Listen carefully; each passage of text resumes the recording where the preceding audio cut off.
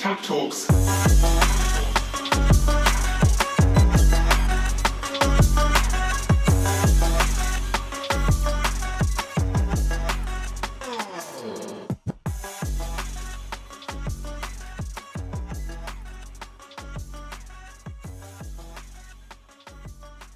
Welcome back to the Tap Talks podcast, where every week we talk about of the game and for the game of football. In today's episode, basically, I'll be going to be going over a few of the games that took place yesterday, that being Saturday in the top 5 leagues. And mainly the games I'm going to be going over are the Arsenal-Liverpool game, the Real Madrid Eibar, I don't know how to pronounce the name anyway. The Real Madrid Eibar game, that's how I'm going to pronounce it from now on. And the Bayern Munich Leipzig game, or rather the Leipzig Bayern Munich game. And just put one thing aside to clear something up. I will not be going over the Leicester City Manchester City game because it just so happened that that game was taking place at the same time as the Leipzig Bayern Munich game, so I did not have a chance to watch it. For that reason, I'm not going to analyse a game that I did not watch. It wouldn't make sense. Based on that, I won't be reviewing that game, just to clear the air about that. So, let's start off first by talking about the game between Arsenal and Liverpool. It took place at the Emirates. In terms of performance, Liverpool were extremely convincing in the way they played, on the ball, against the ball, really good. But one thing that I want to criticise them for is that it took them too long to score. And Jurgen Klopp had to bring on an extra attacker to break the deadlock. It doesn't seem really convincing. There were a lot of chances that were fluffed. We saw Mohamed Salah miss several easy chances, and that's really not good enough, especially when you're coming up against Real Madrid in the Champions League.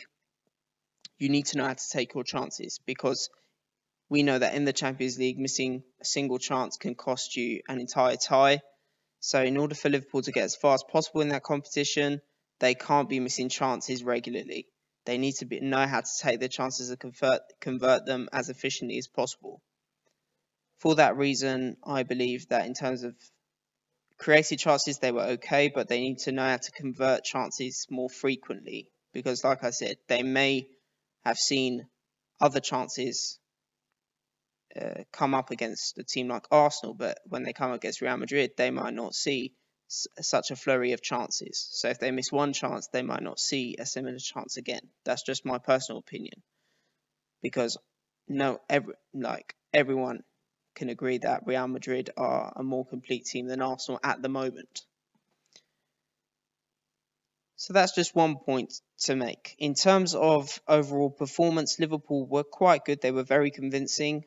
They managed to beat Arsenal's press many a time. Arsenal tried to press in a 4-4-2, press on triggers, sometimes pressed quite high, reasonably high. But Liverpool did well to break their press. They used Alisson as an extra man. His distribution was exceptional on the day. They were playing really well in terms of beating the press and moving up with the ball. Klopp's adjustments were on point as well. The fact they took off Robertson for... I don't know why he took off Robertson specifically, but what he did with that was he brought on an extra attacker in Diego Jota, converted to more of a 4-2-3-1 shape. James Milner filled in as left back.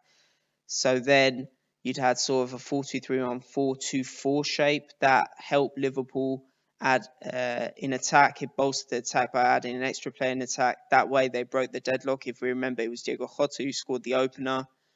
And then after that, they sort of ran riot a bit on Arsenal.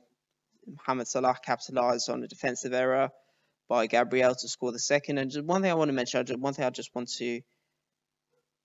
mention regarding the second goal was that a golden rule for defenders, and it's a standard for any defender: stay on your feet. Do not lunge into a slide tackle, or do not lunge in unless you're 100% sure that you're going to get all of the ball. And that is the complete opposite of what Gabriel did. He lunged in, he didn't get any of the ball, barely got any of the ball. And it's just the logic behind it. Because when a defender slides into a tackle, basically, it takes them time to get back up, and those precious seconds could be then used by the attacker or the opponent in the duel to gain an advantage, because then they can just take the ball and dribble past as the defender's getting back onto their feet or onto his feet.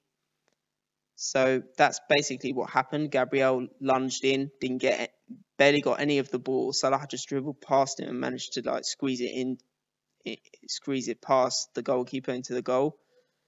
So that's just one point. I didn't like the first two goals were comedy goals, to be honest. They were pure. They were goals made out of errors. The first goal, Diego Jota, I've got to admit, it was good positioning to in the gap between the ball far fullback and centre back. But again, the delivery from Alexander-Arnold was brilliant. I still can't believe how he's been snubbed for England, or how he was snubbed for England. The delivery was on point, and Jota was excellent with the conversion. But at the same time, a lack of communication between the Arsenal defenders made it so much easier for him, you know. And you've only got one player in the box, one player to mark, and if Arsenal defenders can't do that properly, then I don't know what to say, to be honest. From what we saw today, those two goals are not goals of a top 6 team, you know. And that's not me singling out Arsenal because I'm a Spurs fan. This is me talking objectively. It's not good enough for a team of the caliber of Arsenal, top 6 team, to concede that way. They've got to do better. I think Gabriel had one of the worst games in terms of defending so far at Arsenal. Again, I don't mean that he's a bad defender. He's one of the better defenders at Arsenal, but today it just wasn't his best day. In terms of Arsenal and their performance, I believe that against the ball, they weren't as bad. They were okay. But my major issue with Arsenal was when they had the ball, when they won the ball. There wasn't enough attacking outlet to capitalise on winning the ball back. What I mean by this is once they won the ball back, they didn't really know what to do with it. There was a lot of negative passing backwards. And that basically just helped Liverpool reorganise themselves into a defensive structure, or maybe reorganise their pressing system. You know, it just made it easier for Liverpool to defend. The strikers, the attackers were sort of isolated. There wasn't a lot being played into them. There wasn't a lot of the ball playing, like I said, being played into them, whether it be Aubameyang, Nicolas Pepe, or Alexandre Lacazette. There wasn't a lot of effort from them. Maybe Lacazette tried to drop sometimes to show himself towards the ball.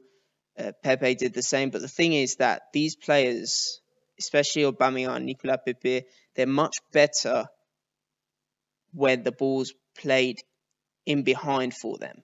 You know, especially Aubameyang with his pace. And Pepe's exceptional in transitions with his 1v1 dribbling ability. He's really skillful. He's a press-resistant player. So maybe Arsenal could have used that to their advantage, but again, we did not see that today. There was not enough attacking outlet in terms of once Arsenal won the ball back, they wanted to transition quickly, catch Liverpool on the break. We didn't see that.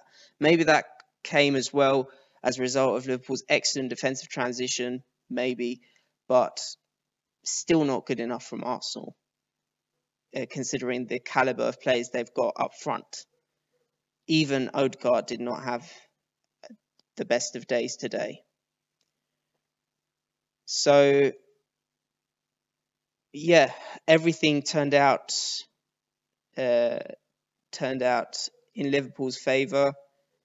After they scored the 2 goals, Klopp took off Firmino and he brought on a midfielder in Wijnaldum. They went back to a 4-3-3. They defended a little bit deeper in a 4-5-1 to maintain the result. They managed, according to what I remember, to score the 3rd goal. After that, Jota scored an extra goal, and that sort of settled it. Arsenal, towards the end, still tried to press high, maybe, I don't know, grab a consolation goal or whatnot, but they were still pressing high, still making an effort, but still Liverpool were managing to bypass their press. Sometimes if they I don't know if they lost it, they were still on top. Liverpool won most of the second balls in the game. So, yeah, it just goes to show how much effort Liverpool made into making sure they won their duels, whereas Arsenal weren't really up for that perspective. From that perspective, they weren't really up for it compared to the Liverpool players. So I think that basically made the difference between the two teams. Moving on from there, we're going to talk about the second game, and that is the game between RB Leipzig and Bayern Munich. And this was sort of, I wouldn't say it was a title decider, but it was a decider as to whether Leipzig would be competing with Bayern for the title. A win for Bayern would mean that Bayern would now be 7 points clear at the top of the Bundesliga table, whereas a win for Leipzig would mean that they would reduce the deficit, I assume, to 1 point, I think. I'm not too sure about that. I may have to check the standings again. But either way, let me just check that real quick. Just want to make sure. So after the win today, like I said, yes, Bayern are 7 points clear. If Leipzig would have won that game, they would be 1 point adrift of Bayern. But as we all know, Bayern managed to find a way to win this with a lot of absentees in their squad. Key players like Lewandowski, like Gnabry didn't start the game. At the back, Boateng was missing. Davies at left back. Pavard had come back, which was a plus. But still, it wasn't a complete Bayern squad, especially with Choupo-Moting starting up front. It's a massive difference from having Lewandowski up front. That's no disrespect to Choupo-Moting, but Lewandowski is the best player in the world at the moment, or the best striker in the world, even, and that's not even a debate. Based on that, on the other hand, Leipzig had mainly a complete squad. They weren't missing key players. They set up as they normally do, except they didn't start with a proper striker. They started with Forsberg up front. The standard players, the regular players for Nagelsmann started like Olmo, like Nkunku, who else, like Adams, like Haidara, Mukiele. Upamecano started against his future club. Orban.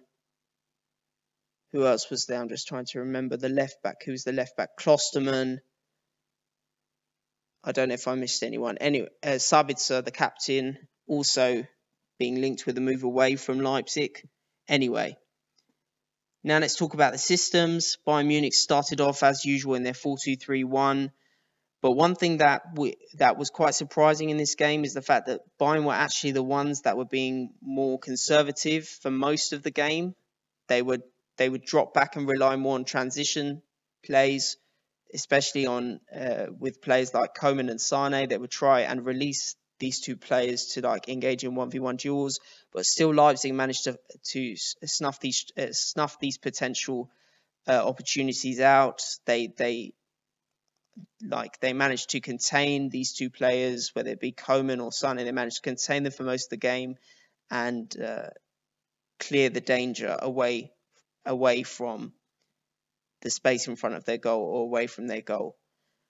And that brings me back to Leipzig and their setup. Leipzig mainly set up, I'd say, in a sort of a 4-2-3-1 on paper, but it mainly became a 4-4-2 diamond against the ball, and that's where they really impressed me. It was their work against the ball. They were so good at winning the ball back, second balls for most of the game. They controlled the tempo, the tempo. They didn't allow Bayern to control the ball a lot, to like dictate, like I said, the tempo of the game. It was mainly controlled by the RB Leipzig players. They were so good at winning the ball back. As soon as they lost it, their defensive transition was on point. Any long balls played in behind were contained by the RB Leipzig defenders. Extremely flexible rotations and movements. Like I said, they had a certain system for when they were on the ball and a completely different system when they were off the ball.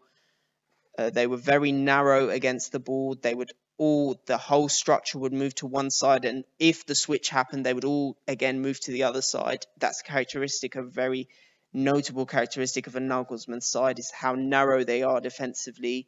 They would all go towards the ball side, very ball orientated when they're pressing or when they're against the ball, when they're lined up against the ball. Like I said, again, a lot of flexibility in player roles. Many a time we saw Klostermann not stay back despite the fact that normally we would see him in a more conservative role. He would stay back and allow Mukiele possibly to be the marauding fullback, but no, Klostermann we would see many a time also maraud forward and overlap. Haidara would mainly concentrate on working on the left side. Adams would do the same, but on the right side, Sabitzer would be that pivot in the middle. There would be sometimes a rotation where Sabitzer moves to the right and Adams would be the central pivot or the central number 6. Olmo also would drift towards the right channel, work there. And Kunku would work mainly on the left, and you'd have Forsberg up top. And like I said, Leipzig were actually really good in this game. And compared to their previous game against Bayern, they were much more dominant. If anyone remembers the last game they played against Bayern, where they drew 3-3, it was actually Leipzig that were relying on transitions and quick plays to catch Bayern on the break. But that was actually when Bayern had a complete squad. In this game, Leipzig were always on the front foot. They were trying to dictate everything that happened. They had most of the ball. But one thing I criticized them for is the fact that they did not convert their chances. The same point that went for Liverpool, I'm going to go for Leipzig as well. They did not convert their chances enough. They had so many chances in front of goal and they fluffed them, which is not something that you want from a team that is supposedly competing for the title. It's not good enough. And I understand maybe there isn't enough experience in the team in order for them to be able to capitalize on such decisive moments compared to a team with so much experience like Bayern, having won the treble last season, having won, I think, 6 trophies last season. They know how to capitalize on such decisive moments. And we saw it in this game. Bayern were not in their usual dominant self. But when they were given the opportunity to score, they took it. They took it. The single time, I'd say, in this game where Leipzig completely switched off and there was a complete lack of focus, Bayern managed to score from it. It was basically where Müller played that back pass. Goretzka just managed to get onto the ball unmarked. I don't know what Leipzig's midfielders were doing, and he just converted it into the goal. The single time where Leipzig had a lapse of concentration, Bayern took advantage of it and scored. But the many times where Leipzig were afforded the opportunity in front of goal, they fluffed it. And that is something that is not acceptable from a side that wants to compete for the title.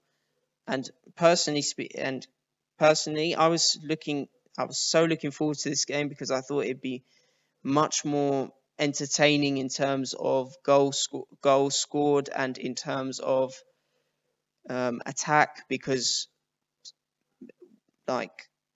one should know that both sides are extremely potent in attacking prowess, but it was the exact opposite. All we saw today was a lot of chances missed and not enough chances converted, especially from Leipzig, who were the more dominant side. I'd like to give credit to Nagelsmann's system and his game plan. It really worked, but all that was missing, as he mentioned in his post-match interview, was the fact that they did not convert their chances. So that was the only missing piece of the puzzle for the game plan to work, because you could have the best game plan and you could be outclassing and outplaying your opponent, but if you do not score the goals to complement your dominant style of play, then best do without it. If you can not hold on to the ball and have about 20% of possession, but you're scoring goals, then I'd go with that approach. I'd like just to mention a quick note on the Chelsea West Brom game, right? even after they went down to 10 men, Chelsea still wanted to keep the ball. They still wanted to keep the ball and they wanted to dictate the play. And West Brom barely had any of the ball, but you can see that West Brom scored 5 goals and Chelsea barely scored 2. So it's always about going for the approach that gets you goals. Anyway, point is that Leipzig did not, despite the fact that they penetrated Bayern, they managed to get in front of their goal, they did not convert their chances, and that's what matters in football. It's the goals. It's not how dominant you were, it's not how many chances you were given or how many chances you created. It's the ability to create these chances, and it wasn't done enough today. But I do want to credit Leipzig. They have an excellent, exceptional team with an abnormal flexibility in terms of player positioning and player roles. Like, if I wanted to go over the changes and the substitutions that took place in today's game, like, it's baffling, to be honest. It's mind-blowing. Like, let me just give it a go at trying to remember every single sub that Leipzig made. According to what I remember, first things first, they took off Forsberg and they brought on... Who did they bring on? I'm trying to remember. They took off Forsberg and I think they brought on Justin Kluivert. They brought Justin Kluivert on and pushed him onto the right wing. At that point, I think it was Nkunku who was up top. Then after that, they brought on Poulsen as the striker. Nkunku became the number 10. They took off Olmo. And they also brought on, according to what I remember, it was Sorloth. They put Sorloth on the left. And who else did they take off? I'm trying to remember. They took off Olmo and they took off Haidara. That's it. And they brought on Sorloth on the left and Poulsen up top. Then after that, they took off Adams. They took off a midfielder. And they brought on an extra attacker in Hwang. I think they then put Hwang on the left. And they used a double striker system with Sorloth and Poulsen up top, and Nkunku in behind, and Kluivert on the right. Then when Poulsen got injured, they brought on Konate as the third centre-back, and that allowed Klosterman, the left-back, to push very high up, like Mukiele was doing, and not be more conservative. So the point is that, like I said, they're very, very flexible in terms of player positioning. So, and formations and systems are irrelevant to them. So it's really inspiring what Nagelsmann's doing with Leipzig. He's my favourite manager at the moment, and he's such an there's such an entertaining side. But this is something that takes me back to when to Mauricio Pochettino's Tottenham side in 2015-16. It's that you can be playing the most entertaining, most attractive football, but when it comes to a result that decides your season, or is the most decisive out of them all, you have to be able to deliver. You have to be able to convert chances, and that's something that Spurs were missing back then, and it's something that Leipzig miss right now. Hopefully they can get over that. They still have a chance to win a trophy this season in the DFB Pokal with Bayern knocked out.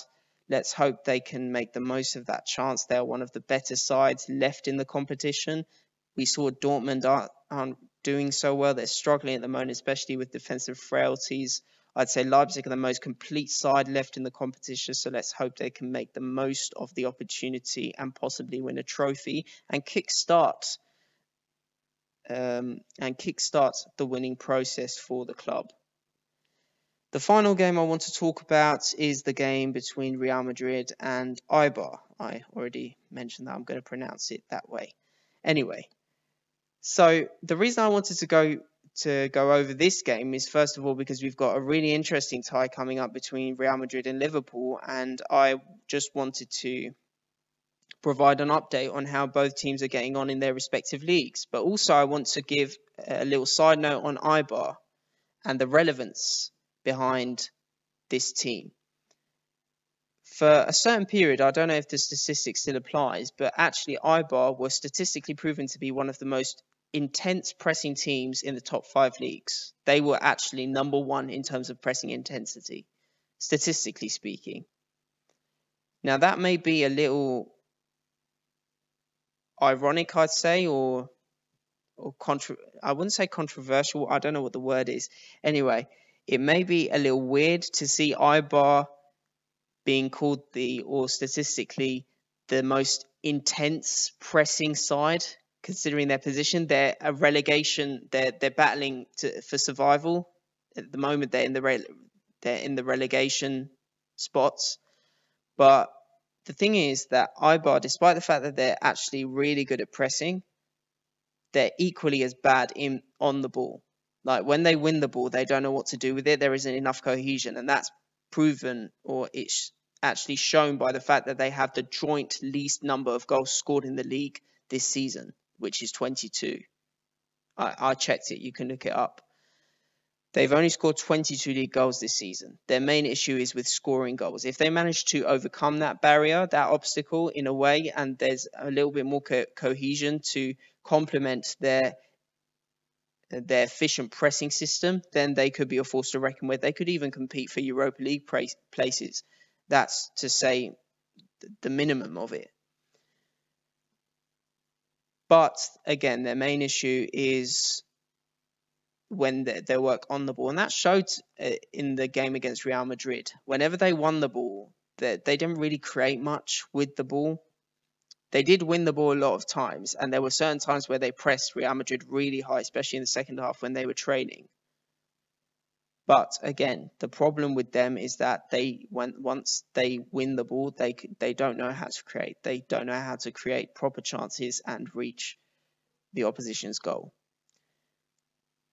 Normally, Eibar set up in a 4-4-2, 4-2-3-1 system. Surprisingly enough, in this game, for some reason, their manager went for a 4-3-3 system, which was a first, but in the second half, he reverted back to a 4-2-3-1 and eventually a 4-4-2. He brought on an extra striker to go back to the 4-4-2 system when his side were trailing.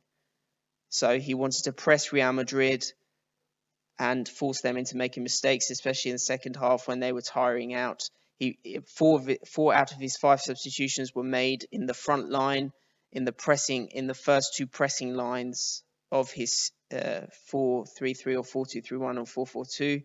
He wanted to bring on fresh legs so that they could press Madrid's build-up structure on the front foot. And many a time it worked. They actually forced Real Madrid into errors.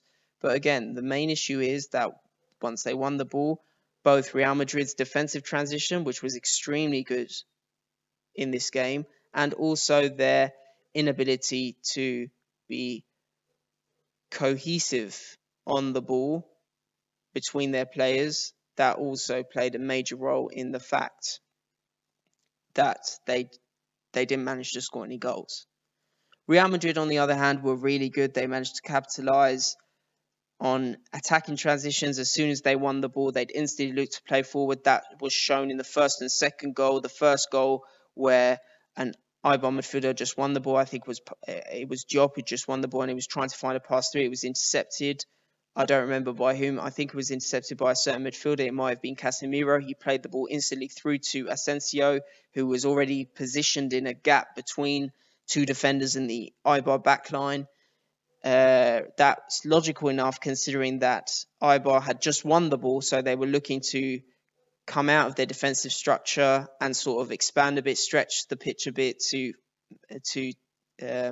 convert to their attacking structure. But Real Madrid won the ball back instantly. Asensio was already in a gap in an excellent position to receive. He was played through, and you can't afford a chance like that to Asensio because he's probably going to convert it, and that's exactly what he did. Second half, Vinicius Junior came on alongside Rodrigo. There was a lot of rotation by Real Madrid. They were resting certain players for the Champions League tie on Tuesday. We saw even Benzema come off at the end after he'd scored, and Mariano Diaz came on. Also, according to what I remember, I'm just trying to remember, he was also taken off. I think Asensio was taken off eventually. Isco was taken off as well. I'm not sure if Isco was taken off. I remember Modric was taken off. Kroos was brought on. There was even a chance afforded to a 19-year-old youngster, the number 30. I forget his name, begins with A. I'm not going to look it up now. But like I said, there was a lot of rotation in Real Madrid's personnel, and that's obviously logical considering the tough fixtures that they have coming up. They can't afford any more injuries. The 2 legs against Liverpool and the Clásico next weekend. So on that note, I do want to praise Zidane and his game plan coming into this game. I assume he'd expected Eibar to start in a 4-4-2, so that maybe that was the reason why he went for back 3. We know that Zidane is very tactically flexible in terms of systems, and he's very opponent-oriented. He bases his system on his player availability. That's the first thing. And the second thing, on the opponent's system. Seen as Eibar pressed with 2 strikers, it might have been one of the reasons why he started off in a back 3 to have +1 in the back line. And it worked, even if it wasn't needed, because Eibar spent most of the game pressing in a 4-3-3. Anyway, we saw an interesting rotation happen in this back 3, because one mustn't forget that one of the centre backs was actually originally a left back, and that is Ferland Mendy. So one thing that would happen is many a time it would be Modric that would drop into the back line, and in that instant it would allow Ferland Mendy to sometimes underlap and push up into midfield, maybe in attack, considering he's a left back and he can do that initially. He's used to doing that, and Modric would be covering him behind. There was a lot of movement off the ball. Sometimes Isco would move out wide, sometimes he would stay inside. The same would happen on the other side. When Vinicius came in, we saw that he would stay out wide, and there would be that, like we said, that underlap by Mendy at many a time. Marcelo and his contributions today, and he delivered excellent crosses into the box. I think one of them was counted as offside. It wasn't counted as a goal by VAR, but still he put on an excellent performance. And his work as a left wing back, I think, suits him a lot, because it takes away some of his defensive responsibilities. So it frees him it frees his ability to maraud forward. The same goes for Lucas Vázquez, who's initially a winger by trade. He's just playing as a right wing back at the moment because there's a lack of options with Carvajal injured, or maybe being rested. I'm not sure. I'm not sure about his situation, but anyway, it was a decent performance by Real Madrid. They weren't really troubled by Eibar. Many a time they managed to bypass Eibar's press, but also there were certain times where they sort of struggled. They were forced into mistakes. That's something Zidane will be looking at, especially coming up against a side as intense as Liverpool's. We know that Liverpool love to press high when they are afforded the opportunity to do so. So it was a good test, I'd say, for the Real Madrid players to come up against a side like Eibar. One must mention, though, that Eibar at the start of the game weren't pressing as intensely. They sort of start off in the middle of the pitch and then press on certain triggers. But still, towards the end of the game, when they were trailing, they had to press high to try and get a goal back. And at that point, we still saw Real Madrid maintain control of the game. They weren't really threatened a lot by Eibar or their attacks. But then again, one has to take into account the difference in levels between Eibar's attack and Liverpool's attack. Even at the moment, we still see there's a lot of potency in Liverpool's attack in terms of their attacking options, whether it be Firmino, Mane, Salah, or Jota. They've still got really good options in attack, and that they could hurt Real Madrid. So there's a lot to look forward to be honest, this week in the Champions League ties. It's going to be really interesting, as I've mentioned in my previous episode, where I looked at the different teams left in the Champions League and the way they play, and how one team might look to hurt or might look to hinder their opposition style. But one thing I want to mention as well is that it's not as easygoing. A team or a match might not be as easygoing or as predictable as one might assume, because as we saw, a really evident game that proved that was the Chelsea West Brom game. We saw at the beginning, before Thiago Silva got sent off, we saw Chelsea was sort of on the front foot. They were trying to keep the ball and all that. But then once Thiago Silva was sent off, the entire match was turned on its head. We saw West Brom were the ones on the front foot, even without their share, even with the lesser share of the ball. Every single transition that they made would lead to a dangerous chance or a goal scored, and we saw the result at the very end. So what I'm trying to say is that a single factor could make a difference in a game, especially in a knockout tie like in the Champions League games. So there's a lot to look forward to. Thank you for tuning in for today's episode.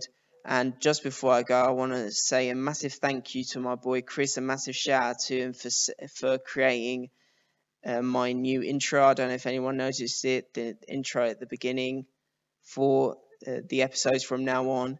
If you want to check out some of Chris's work, you could go to his Instagram at the username Baijoune. That's spelled Baiijoune. Check out some of his work. Again, massive thanks to you, Chris, for your efforts into making the intro. All your support is appreciated.